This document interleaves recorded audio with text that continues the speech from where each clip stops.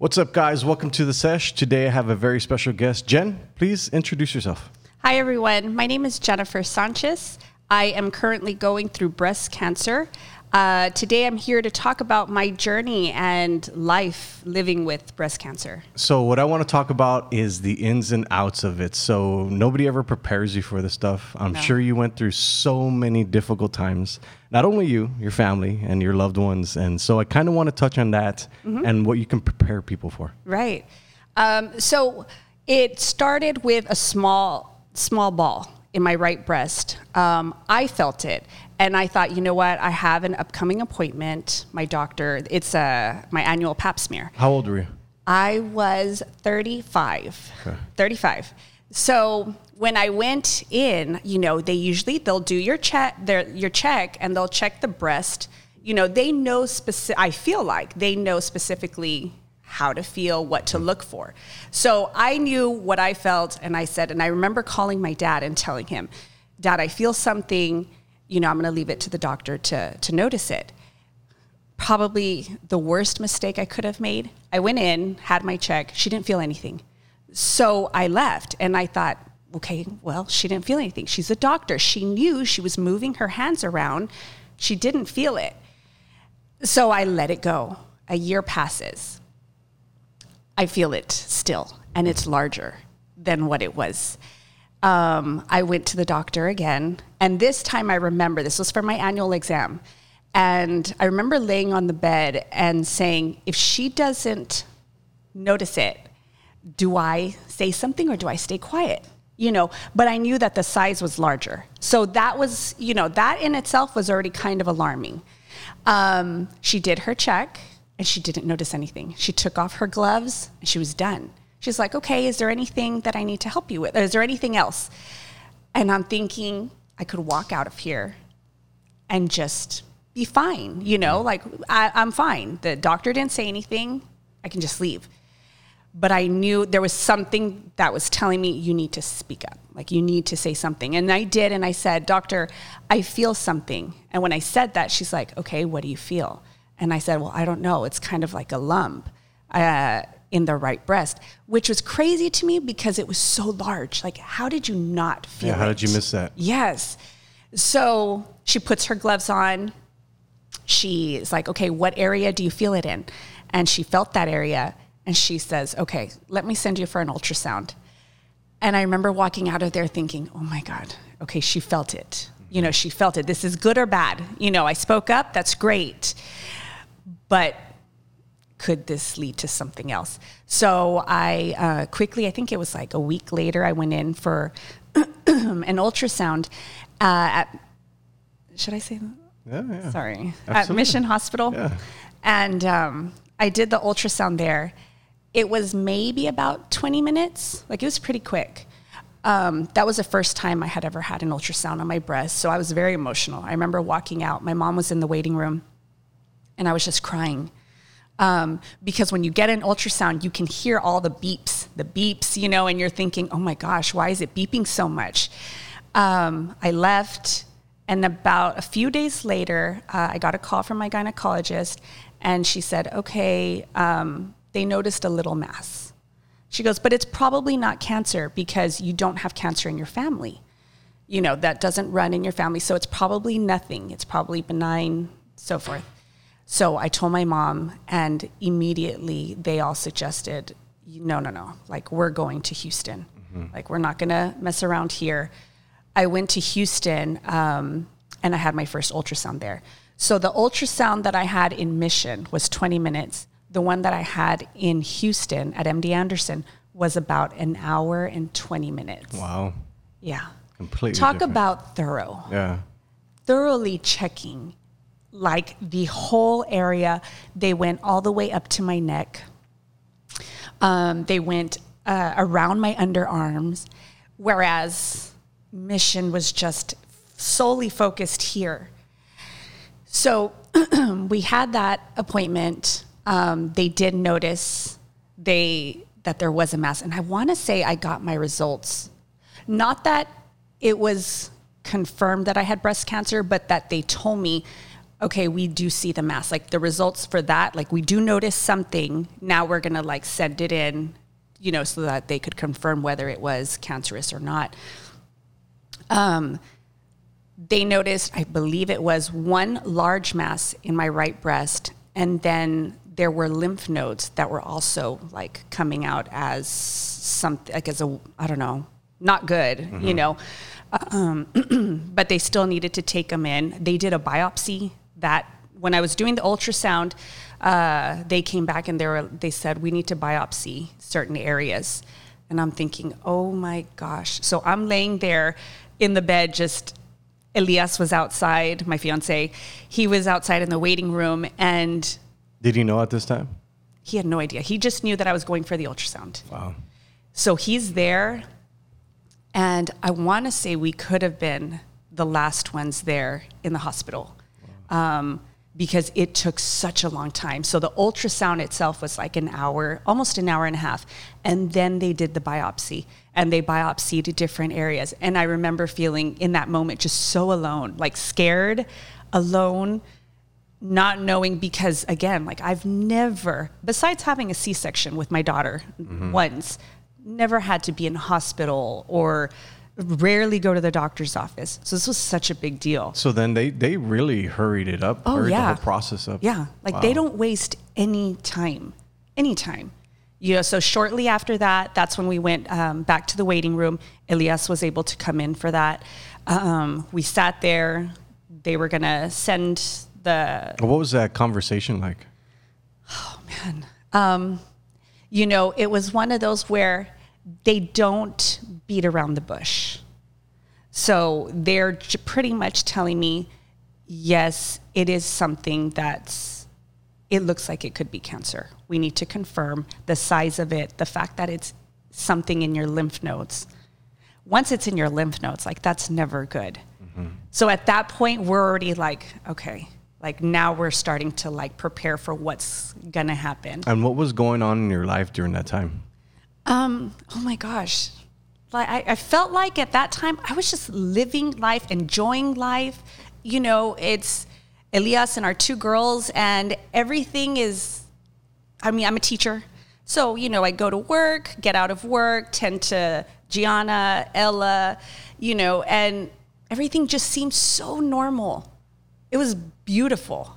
Honestly, it was such a beautiful life at that time because I had no worries. You know, we could eat what we wanted. I could eat what I wanted. I could have a drink if I wanted. And now that's just, everything's so different now. Life has completely changed. And not so much, you know, I can't say like it's changed in a negative way because a lot of it is good. It's good that I've had to change certain things about the way I eat, you know, limiting the amount of alcohol consumption, which I wasn't a big drinker then, but now I've completely had to eliminate it. You know, so little things like that I've had to change. And what about the conversation with like Elias? Like how did that go? And with your family? Like I can only imagine, like, so, I can't imagine. Elias and I, so this happened, it was like 2 years into our relationship when we found out that I ended up having cancer. So I got the results, my goodness, it was in March. So I went for when I had the ultrasound in Houston, it was in February, I believe. February 2022, March 23rd, it's coming up, is when I got the phone call. I remember I had gotten out of work. I was at home with the two girls, and I got a phone call. And I remember they were playing outside, and I just saw MD Anderson on my phone. And I thought, oh my gosh, this is it? Like, okay. And I answered the phone, and it was the doctor. And she said, Ms. Sanchez, we got your results. You have invasive ductal carcinoma. You have stage 3 breast cancer. And what was going through your head at that time? Oh my gosh.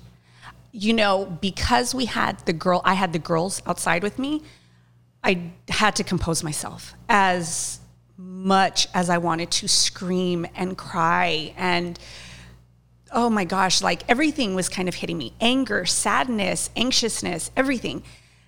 I had 2 little girls that were outside. And I kept telling them like, shh, quiet, guys. Like, I need to take this call. And excuse me, I'm going to lose my voice. I was calm. I took the conversation. I told them, okay, what do I need to do next? And so they were like, okay, well, you need to come in. We need to set up an appointment. We need to set up a treatment plan, do some more exams, so forth. As soon as that phone call ended, I felt like what else was there for me to do? Like, I needed to, okay, now what? Let me call Elias. Let him know. Let me call my parents, let them know. When I called him, he was at work. He's like, okay, I'm heading home right now. That was just quick. I just told him I got the results. I have breast cancer. And he's like, okay, it's okay. Let me finish this and I'm going to be home. I called my parents, and once Elias got home, I think I stayed outside. He had the girls inside. I stayed outside and I just cried. I just sat there and cried. And, in that moment, you have the, why me? Which is not what you're supposed to think, but you're human. Yeah. And how can you not think, why me? Why is this happening? I'm such a good person. I think I'm a good person. Why would this happen to me? And you have those thoughts, but then, okay, they just kind of go away, because really you don't wish this upon anybody. Right. Nobody should have to go through this, So I took it with Elias. I remember telling him, you don't have to be with me. Like, this is going to be a lot. And I feel bad having to put somebody through this with me. Like, this was forever changing my life. And what was that conversation like? Because that's a very difficult conversation to have, and especially for you to say that to somebody, it's very it's deep. Yeah. So how was that? So Elias is a few years younger than me, and we joke about that. He's like, you're older than me and I'm younger and this and that. Well, I'm like, whatever. But even then, with that said, I was kind of like, you know what? You are like, you're young. You could still like move on, find somebody else. And I told him, like, I love you. Had you already just given up on life? Like, you assumed that the worst was going to happen? I wouldn't say that because you know what? No, I'll say I did not give up on life in that moment because of my daughter. So with that, I felt like I have to do whatever. Like, let's get the ball rolling. Whatever I need to do, my daughter needs me. She needs her mother. So with Elias, he was kind of like, everything's going to be okay. We're 2 years into our relationship at this point. Like, so everything's still fresh. And then you're going to get hit with cancer, So I was kind of like, it's okay. I get it. I love you. I care about you. But I'd be okay too if you wanted to leave. Like, I don't want to put somebody through this that can go live their life with someone else that doesn't have breast cancer, And his immediate response was, no, like, that's never been a thought to leave. It's never been an option. We're going to walk through this together. That's awesome. That's good to hear. Yeah. And so we have, and it's come up. I'm sure I brought it up a few other times, like, you can, and and I get it. He gets frustrated and he's like, stop, because that's not, like, it's not a thought for me. Yeah. And I think with different parts of this journey that, with losing my hair and looking at myself, I'm like, you don't have to. Like, I know this isn't how, so you want to see your girlfriend at that time, and. Well, you have the worst thoughts about yourself because you live with yourself 24/7, 365 days a year. So it's a very interesting thing. Yeah. And you know what? He's been, honestly, throughout this, he's been my rock, because I don't know. He's been just helpful with my daughter, and then, he has his daughter, and trying to communicate with my family and let them know, because a lot of the time, so once I got the news that I had breast cancer, we went back to Houston. We did all the tests that needed to be done. I spoke to my medical oncologist in Houston. She set up a treatment plan.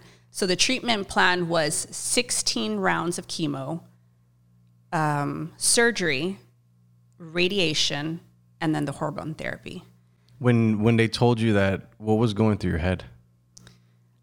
This is going to change my life. Like, this is going to change my life. Am I going to make it through all this? And I remember asking her about, like, tell me about the stage. And she didn't really give me an answer. She kind of just said, you're between stage 2 and 3. She's like, but it doesn't even matter. Like, it doesn't matter. Don't focus on that. Because in my head, when you think of, oh, you're stage 4 or you're stage 3, oh, you're kind of up there. Mm-hmm. That's not good. So she was just kind of like, don't think about that. It's just, you're at a stage 3. You have a curable and treatable cancer. So that was great. Like, as soon as she said that, I'm like, oh my God. Like, there's light at the end of the tunnel. Yes, there's hope. Like, it's going to be okay. So we immediately, I said, okay, like, the thing with the chemo. So the first part of it was chemo, and that was going to be every week, right?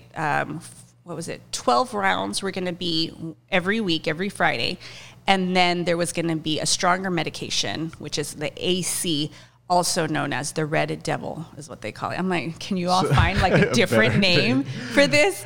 And they're like, because it's red. I don't know what it is. It's just this red fluid medicine. And that one, you'll get it every other week. So run us through the first round. Mm-hmm. Like, how was that? What was that experience? Right. I was terrified, first of all. So when I spoke to the medical oncologist in Houston, I asked her, because this is going to be every week, is it possible to get this medicine that you're going to use in McAllen? Remember, I'm like clueless to all of this. So she's like, yeah, that's fine. So I ended up going to Texas Oncology in McAllen. They were wonderful, amazing. Dr. Restrepo, he's just a great oncologist there. He pretty much followed the same orders that my oncologist in Houston was going to give me. So that gave me I was good with that, knowing, okay, I'm going to be treated the same way I was going to be treated in Houston. Everything's going to stay the same. I had my first round of Taxol. So I first was super nervous, obviously. Like, oh my gosh, like I had a week before, I think it was a week before my first chemo session, they put a port right here on my left side. That's why you can kind of notice there's like a little scar there. It's kind of sunken in. They put a port inside. It was an in and out procedure at Regional. And that's where they were going to put the IV to put the medicine in for the Taxol. I got the Taxol. And it seemed like, I think afterwards, I was like, okay, like we can go eat. I felt fine. One of the things with the Taxol and with any chemo was slow drip. So when they're setting you up, I think there's like a little bit like a faster drip and a slow drip. They try to start you off with a slow drip to monitor for any complications. Okay. I made sure throughout my chemo journey, I was like, I want slow drip every single time because I do not want any complications. And the reason, if you get a slow drip, obviously you're going to be there longer. The drip's going down very slow. Mm-hmm. Funny thing is that Elias would tell me, he's like, Jen, you know that there's other people in the waiting room waiting to be seen for chemo, and you're over here with your slow drip here for like 2 hours. But I was like, I'm sorry, but I don't want I don't want to take a chance of them going faster and something happening and I'm going to get a reaction. I said, no, like it's just going to be this way and that's it. And thanks to God, I had no complications with chemo. As soon as they put the needle into the port to start the chemo, I remember getting super emotional. I remember not crying, but tears were just rolling down my eyes because I knew this is it. Like, this is happening. You're going into it. Yeah. I held a rosary in my hand. I always had my eyes closed during that process. I'm just not good with needles. So, like, I'll always tell them, just don't show me anything. Do what you have to do. Just don't show me. And so I'd close my eyes. I was holding a rosary and praying, and I could just feel the tears. Elias was with me for my first treatment, and he was just holding my hand, and he's like, it's going to be okay. Like, you're going to be okay. I was done. I called my family. I said, we're good. You know, I got this. Like, we're going to be good. If I can do this, the rest of these treatments are going to be fine. And was that the case? Yes. Wow. Yeah. I'm telling you, like, I would leave chemo. In the beginning, I would always have somebody there with me. I want to say, like, there was maybe a treatment or two that I was able to drive. Like, I was like, okay, I can drive myself afterwards. Like, I don't need anybody to take me there. I think I would have somebody drive me and take me back home because we were nervous. Like, how was I going to feel afterwards? And then it got to a point where I was like, I can drive, and I think I'd even go to the mall. Right after chemo, I remember going to buy makeup, and I told them, I just got out of chemo, but I need to buy this or something. And they were thinking, you were looking for a sense of normalcy. Yeah, absolutely. So that was, I did 14 rounds, 14? No, it was 12 rounds of Taxol. And then that's when you transition to the stronger chemo. This is the chemo where you do hear about the scary stuff, you know, the people with massive headaches, the vomiting, the, you know, not being able to sleep, the pain that it takes on your body. So as I'm getting closer to that, I'm thinking, oh my gosh, how am I going to do this? This is going to scare me. I want to say when I started that medicine, the AC, that's the time that, like, my hair was completely gone. Eyebrows, eyelashes. So during the 12 weeks is when your hair started falling off? Yeah. And I would say maybe 3, 4... maybe about the 4th round is when we went to my hairstylist, Katia, and I talked to her, and she's like, whenever you're ready, you let me know. And I said, I'm ready.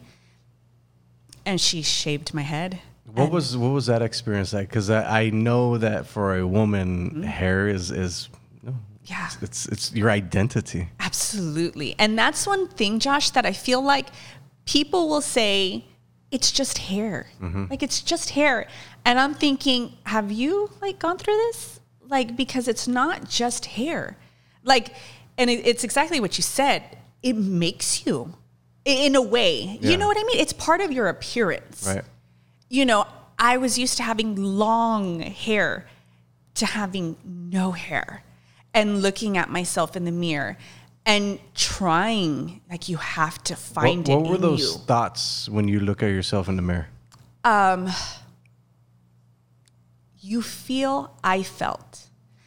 felt less of a woman.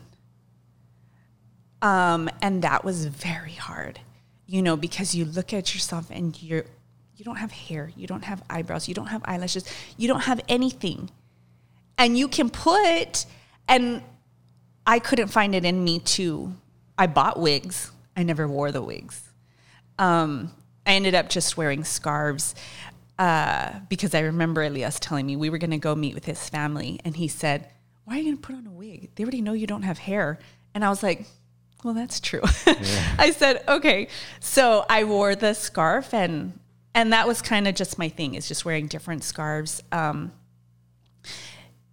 Even now that I do have hair, it's still hard to try to, like, feel very feminine, you know, because my hair is shorter, you know, and I'm not used to that. You know, I'm not used to this new me yet. You know, I try, and I'm trying to embrace it. Every day I try to embrace it and be positive, because I am very thankful to have hair. But it's also, it's hard getting used to the new you. Yeah. You know? And there were plenty of times that I would just stand in front of the mirror and just cry, because I felt, I don't want to say ugly, but I felt less attractive, you know? And yeah, that's interesting. Yeah, I don't think nobody ever gets to talk about that stuff. It's like you see it online and somebody posts about it, but nobody ever talks about like what they look at in the mirror, that conversation that goes through your head. You feel like people look at you and when you look sick, people feel sorry for you. You just don't look attractive anymore. And that's like just the fact that you look sick and people will automatically associate you as, oh, you have cancer, and it's like, yes, I do, but I'm still Jennifer. So what is that conversation like that because like for me, when I see something like that, it's not that I don't feel bad. It's like, I get it. Like I understand that you're going through a hard time. So for me to not feel something, it's like, it's inhuman of me.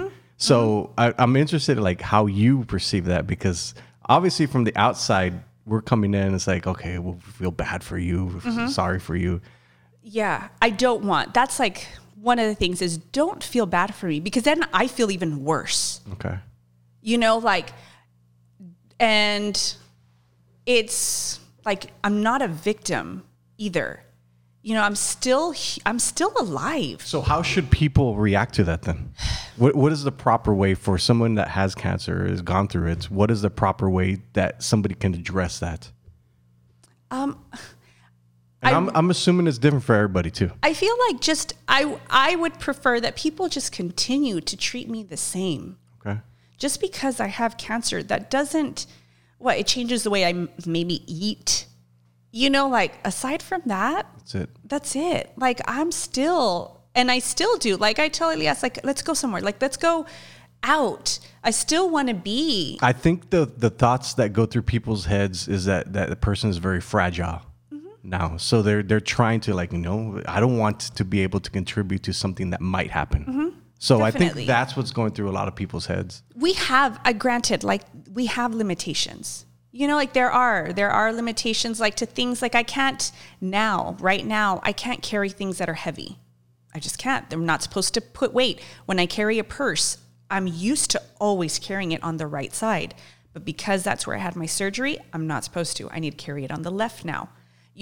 Things, little things like that. But I feel like aside from that, I try, and I think I'm very conscious about that, is I try to do as much as everybody else does. Is I don't want to feel like I can't do something because I have cancer. So let's say working out, going to the gym, like that stuff that I used to do before cancer, going to yoga, as I think I was still doing it throughout chemo. I would have to modify certain things, going to yoga and going to the gym. But I still made it a point to continue. I didn't want to stop because I have cancer, my body's frail, or just what I've learned is I need to be gentle with my body. Okay. That's it. Just be gentle with it. Yes, there's certain things that I can't lift or carry, but I can carry other things. Like there's other stuff that I can carry that aren't as heavy. Right.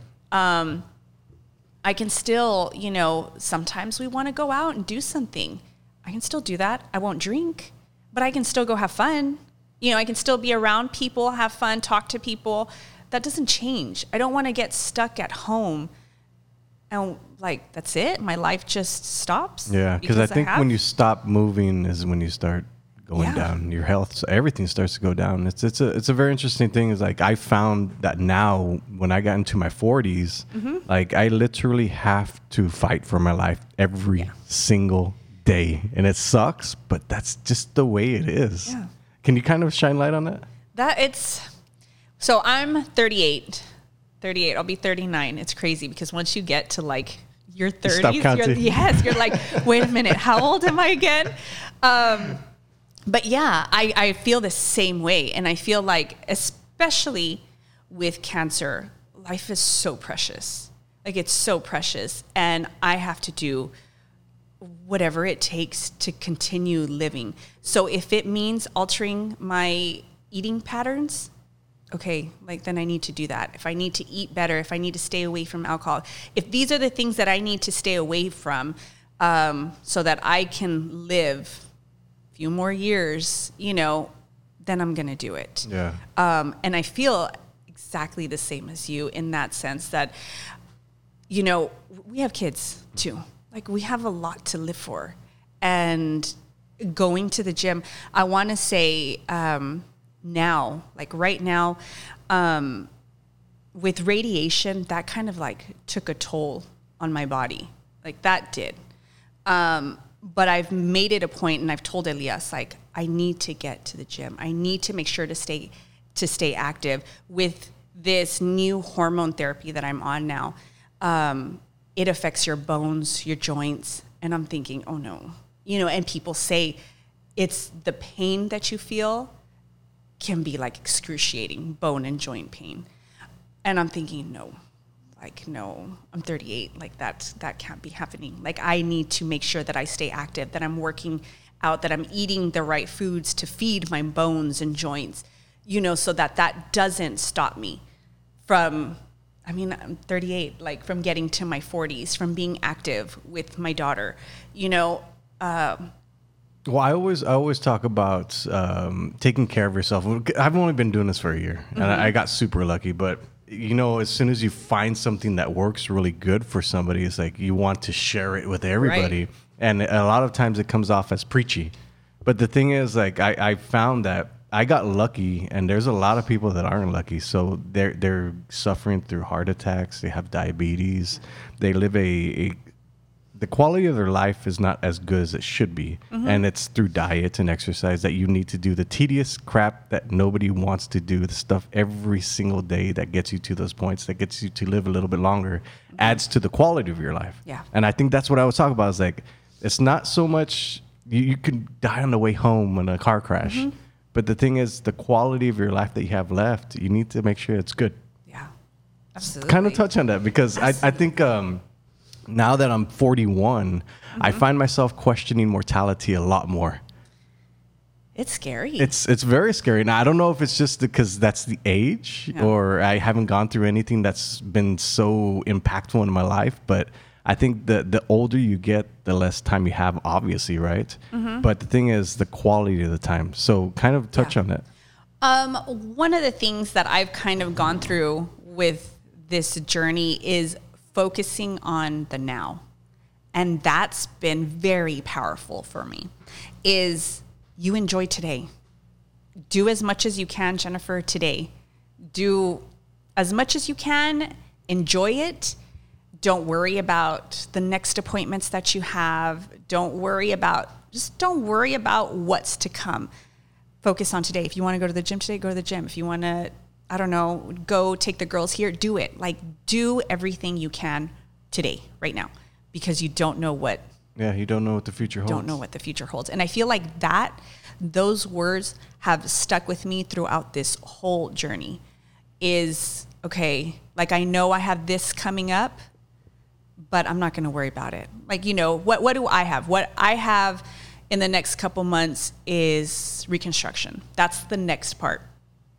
I don't even want to think about it, because I know that in itself is going to be that surgery. From what I've heard is big surgery. You know, the way they're going to do it, they've told me that surgery is going to be longer. I want to say they said 8 to 10 hours. Wow. Longer than my double mastectomy.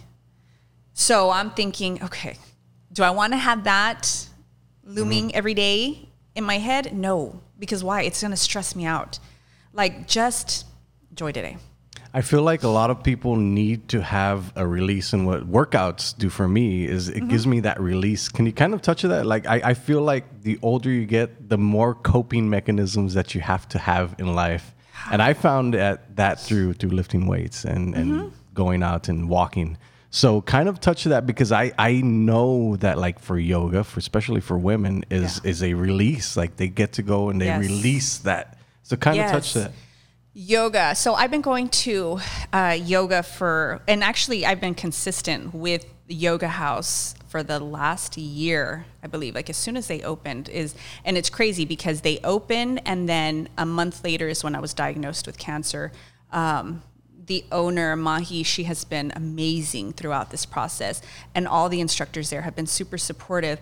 And one of the things when I go in there, it's like my time to just not have to think about anything, you know. And there's a yin class that just blows my mind every time, because I leave that class feeling restored again. It's so crazy, because I feel like you leave feeling alive.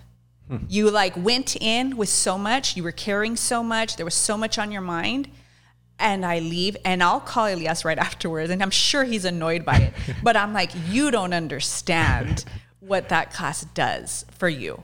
And it has helped me so much throughout chemo. And that was one of the things, you know, for people that are going through chemo, trying to stay active. One of the things that I didn't get to mention, but on my 15th round of chemo, my mom went over to my house and she sat there with me. This is when I was taking the strong one. And so I usually had somebody there to just kind of monitor me. She sat on the sofa, and I knew like there was something weighing on her mind. She kept kind of like moving around and smiling at me. And I'm like, okay, this is odd, Mom. Mm-hmm. And she finally said, I need to tell you something. And I said, okay, Mom, what do you need? Like, what's going on? She said, I have breast cancer. Jeez. And I thought, what? No way. Like, and then I thought, like, did you just have it years ago that I didn't even know? You know, like, certainly you don't have it right now. Like, we're not going through this at the same time. And she said, no, I was diagnosed with breast cancer. So I'm going to start chemo soon. Wow. Yeah. And so I'm thinking, oh my gosh, like I'm right at the finish line to finish chemo. I have one more round. And she's telling me she's about to start. And I remember just sitting there thinking, no, this is not happening. My family doesn't speak about cancer. Nobody has cancer. How is it that all of a sudden my mom and I at the same time are being diagnosed? That's crazy. That's crazy. So, yeah. She's currently going through chemo in Houston. She says that because of her age, my mom I'm 38, she's 58. She feels better being at MD Anderson and getting treated there. So she's over there. They have a house in College Station, so it's not too far from Houston. So what is that conversation like then? Because now that you've gone through it, now your mother is going through this. What can people expect? Like what are those feelings? What is the process of that? Oh man. It was so scary because not only am I fighting for my life and trying to be strong for my daughter, trying to be strong for my family, you know, so that they can see me. I don't want anybody to see me just down. Now I have my mother who's looking at me. And in my mind, I was thinking, oh my gosh, all the times that like she saw me crying, you know, and what I was feeling like, what was going on through her mind? Yeah. You know, like I'm sure she knew what was going on weeks before. And so she was there to see me cry, to see me shave my head and what the emotions were that I was going through. And then my mom's having to like take it in and hold it till she's comfortable enough to tell me. Oh my gosh. That's a mother's burden. She'll carry it forever. A lot. One thing that she told me that night, that she told me that she had breast cancer, she said, Jennifer, you have to be strong. And I'm thinking, I don't want to cry. I was thinking, I've been trying. You know, I'm trying every day to be strong. She's like, you have to be strong for Gianna, which is my daughter. And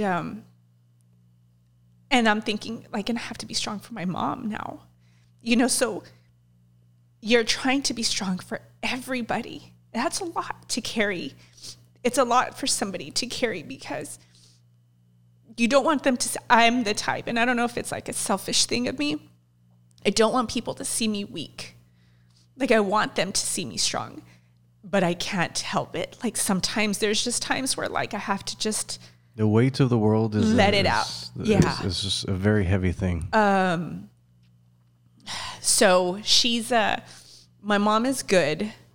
She's got 2 more rounds left, but she was diagnosed with triple negative. So my cancer feeds off of estrogen.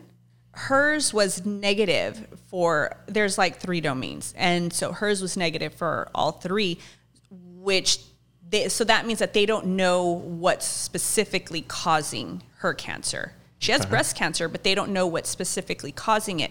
For me, they know what it is, and they know what medicines to give me, for that. So it has taken a toll on her body, and I'll try to tell her, Mom, you need to stay active.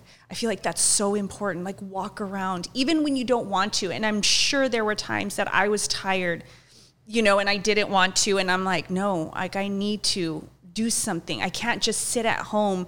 People are like, you can sit at home and relax. And I'm thinking, no. I think I even went back to work. Like I didn't stop working throughout chemo. I think you kept the life that you had, like, so you can keep going forward. Yeah. I wanted to make sure that my life stayed consistent. It stayed normal as much as it could, considering the fact that my students too are seeing me like their teacher is wearing a head wrap. Like what's going on? There's changes everywhere. Every Monday, Miss Sanchez wouldn't be there. So I'd be at chemo. That's an interesting thing. What was that dynamic between the kids and you? So I'm a kindergarten teacher, and for the most part, they didn't really ask questions, and I really wouldn't talk about it. Sometimes, like my previous students, they're like, Miss Sanchez, what happened to your hair? And I said, and I would just tell them, I'm taking some medicine, and which was kind of one of those where I'm like, do I say that? Kids aren't going to want to take medicine. They're going to think, oh my God, if I take medicine, we're going to lose our hair. But I would just tell them, yeah, Miss Sanchez doesn't have hair right now, but it's going to grow back. It'll grow back in time. And I feel like they were just still too young. Little, to understand. And again, like I just kept it going. Like we're here to learn, and that's what we're focusing on. We're not focusing on Miss Sanchez and her health. We're here to life learn. As normal. Yeah. All right. So going back, I think what I want to get from you is like the tips that people are going to go through. Like what can they expect? How can they expect to feel, especially in a family setting? Because I think that's one of the most difficult things is like, nobody prepares you for this at all. So kind of like touch on that. Like how does one, when you are confronted with this, what is the way you look back now in retrospect? How do you think it should have been taken care of? You know what? I would say like with my family, everybody was there. Like I have a great support system. And really it's just letting me know we're here if you need anything. I felt personally that connecting with other breast cancer survivors and people that are going through it, you build like an instant connection to. So you have your family, and your family's wonderful, but they don't know what you are going through. They don't know what you're experiencing. They don't know the thoughts that are going through your mind. And you speak to somebody else that is going through breast cancer, they know exactly what you're feeling. And it's almost kind of like, it's okay. It's okay to feel this, and you connect. There's an instant connection between them. And I've met so many ladies that I've had that connection with. And I have my girlfriends who are wonderful. And they'll say, we don't know. And I said, it's okay. Just be there. Like, just be there. They'll call, just check in. How are you doing? Do you need anything? There's been times that like, okay, I do need something. I need a ride. And they're like, yes, like we'll go. Anything that you need. Just offering a hand, when it's needed. picking up my daughter, that was helpful. Sometimes that like we couldn't, having people pick her up from school, take her to soccer, my family has been there. It's hard because, again, they've never had to deal with this. Mm-hmm. So they were just as much, I think they get very emotional. It's an emotional thing. Yeah. So they see me and they're like, "You're okay?" And I say, "Yeah, I'm good. Like, let's barbecue. Let's do something. Let's do the stuff that we used to do. Let's just keep it up." So if you were to tell your family right now, like obviously thank you and all that stuff, what would you tell them? That they're amazing. That everything that they've done up until now has been everything that I could have asked for and more. I don't need anything. I just need one of the things that I always tell everybody, because they'll say, what can we help you with? What can we do? And I'll just tell them, just pray. That's it. I don't need, people will try to offer you, groceries, money, this and that. I'm like, I don't need anything. Pray for me. That's all I need. Like, prayers, I feel like, go a long way. Yeah. I'm one that believes in the power of prayer, and that's it. I don't want anything from anybody else. Just support me, support this journey that I'm going through. And my family has just been amazing. That's They're awesome. just awesome. I don't have much to say, but they've been, because this has been, it's taken a toll on my family in the sense that now we also worry about my daughter. Her words, as soon as, it was one thing for me to find out that I had breast cancer, which was a shock. And then they find out that my mother has breast cancer. That's like a bigger shock. So their niece has breast cancer, and then their sister has breast cancer, And then now my daughter, when we told her, she said, "So am I going to have breast cancer?" That I'll never forget. She stood there in the living room and she was like, "Mom, so if you and Grandma have breast cancer, does that mean that I'm going to have breast cancer too?"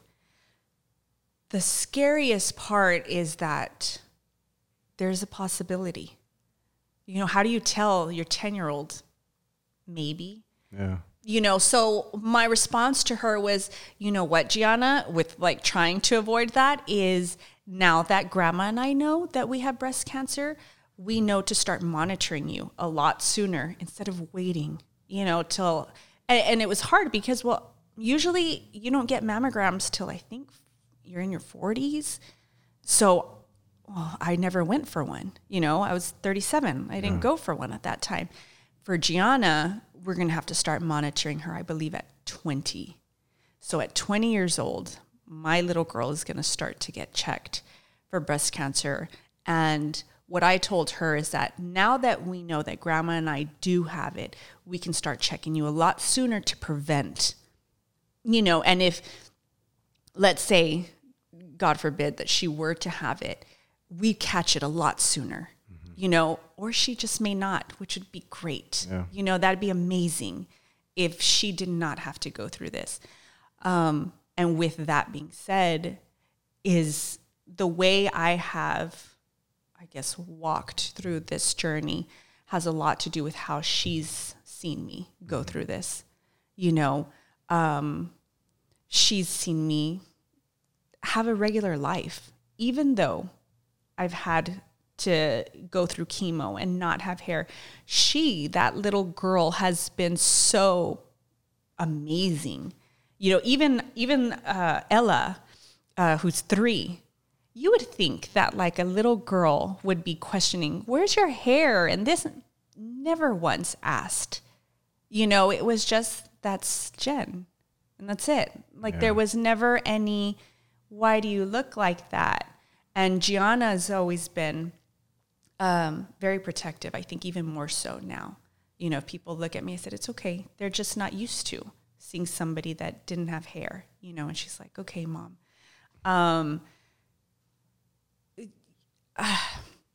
My little girl is Gianna. I feel that this will make her stronger, is seeing her mom be able to fight something. And because I know that she's constantly watching me, I have to continue. You are the example. Mm-hmm. Yeah. And I feel like to her and to my mom, because I want my mom to see that, no, like don't get caught up in just staying at home and hiding from everybody.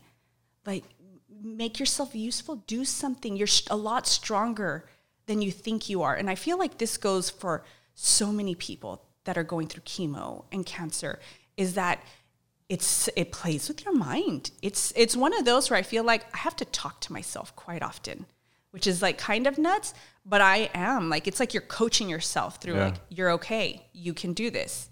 You want to go do that? Do it. You know, don't stay at home. Don't just sit there all day watching TV. Get up, clean. Well, the power of belief is a very strong thing. Like the words that you think about, the words that come out of your mouth, they become true. Mm-hmm. And it's also for the negative. Yes. Like they are so true. It works. And I think people think that I'm crazy when I talk about that, but the words you say out loud become truth. Yeah. So with that, with those words that you just said, and I absolutely believe that, because, and this is just me being super honest, I remember years ago saying, and it was a weird feeling, I always had a feeling I was going to have breast cancer. Wow. Yeah. Nuts. Again, because we don't have that in our family. So why would I think something like that? And it was just a thought that I would have. And I think I had even told Elias about it. He's like, you need to like stop. And then lo and behold, I was diagnosed with breast cancer. So even more so now, it's positive. I am breast cancer free. I am breast cancer free. You literally have to watch the words that come out of your mouth. Oh my gosh. They're so dangerous. Mm-hmm. It's crazy. Yeah. Well, Jen, I, of course, thank you very much for your time. Thank you for sharing your journey. I think a lot of people are going to learn a lot from this. And the power of your words are very important to people. So. Thank you, Josh. I appreciate it. See y'all later. Bye. Awesome. That was super cool. Thank you. That was about an hour. Oh, wow. Didn't seem like it, right? No.